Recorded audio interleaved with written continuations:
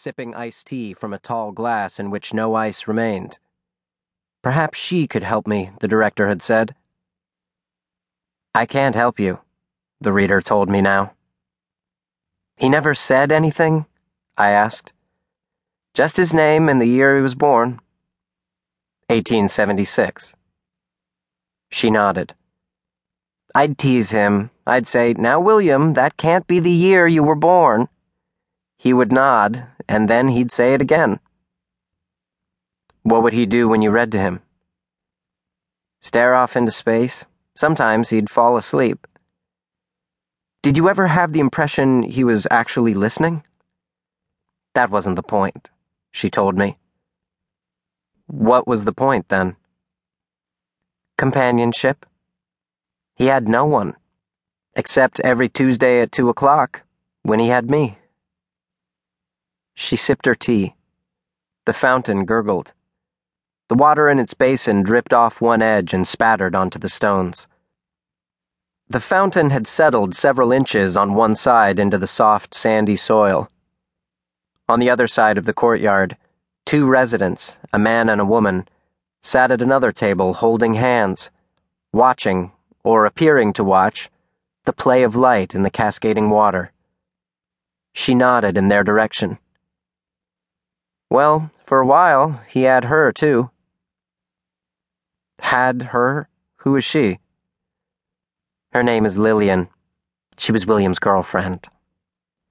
His girlfriend? Not just his. Since I've been coming here, she's had about 12 boyfriends.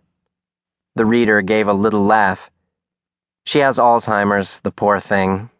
Goes from man to man, sticks to them like glue for a few weeks, and then she loses interest and picks up somebody else.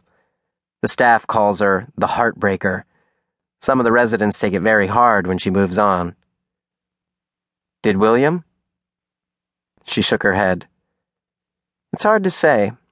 William was... She searched for the word. Well, sometimes I thought he might be autistic. That it wasn't dementia at all, but something he had been suffering from his entire life. He wasn't autistic. She looked away from Lillian and Lillian's companions to study me, arching an eyebrow. Oh? After he died, they found some old notebooks hidden under his bed, a kind of diary or memoir that he must have written before he came here. Really? Then you know more about him than I do.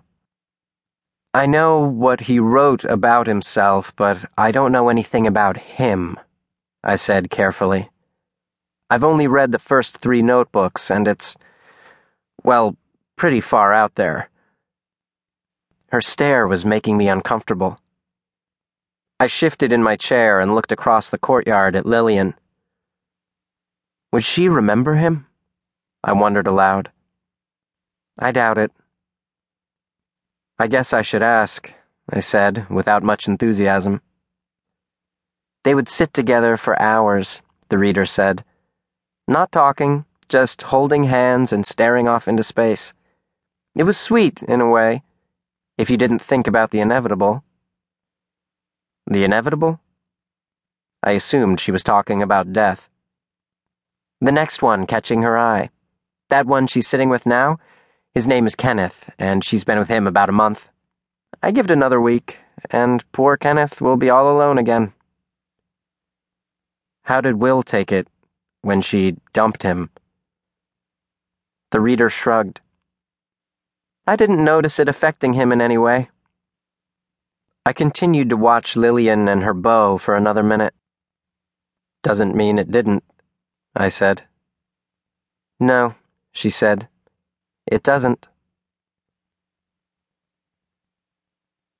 That same afternoon, I met with Will Henry's attending physician, the man who had declared him dead on the night of June 14th, 2007. He had treated Will since his arrival at the facility. You know, he said with a twinkle in his eye, he claimed he was born in 1876. So I've heard, I said. How old do you think he actually was? Hard to say. Mid to late 90s. In excellent shape.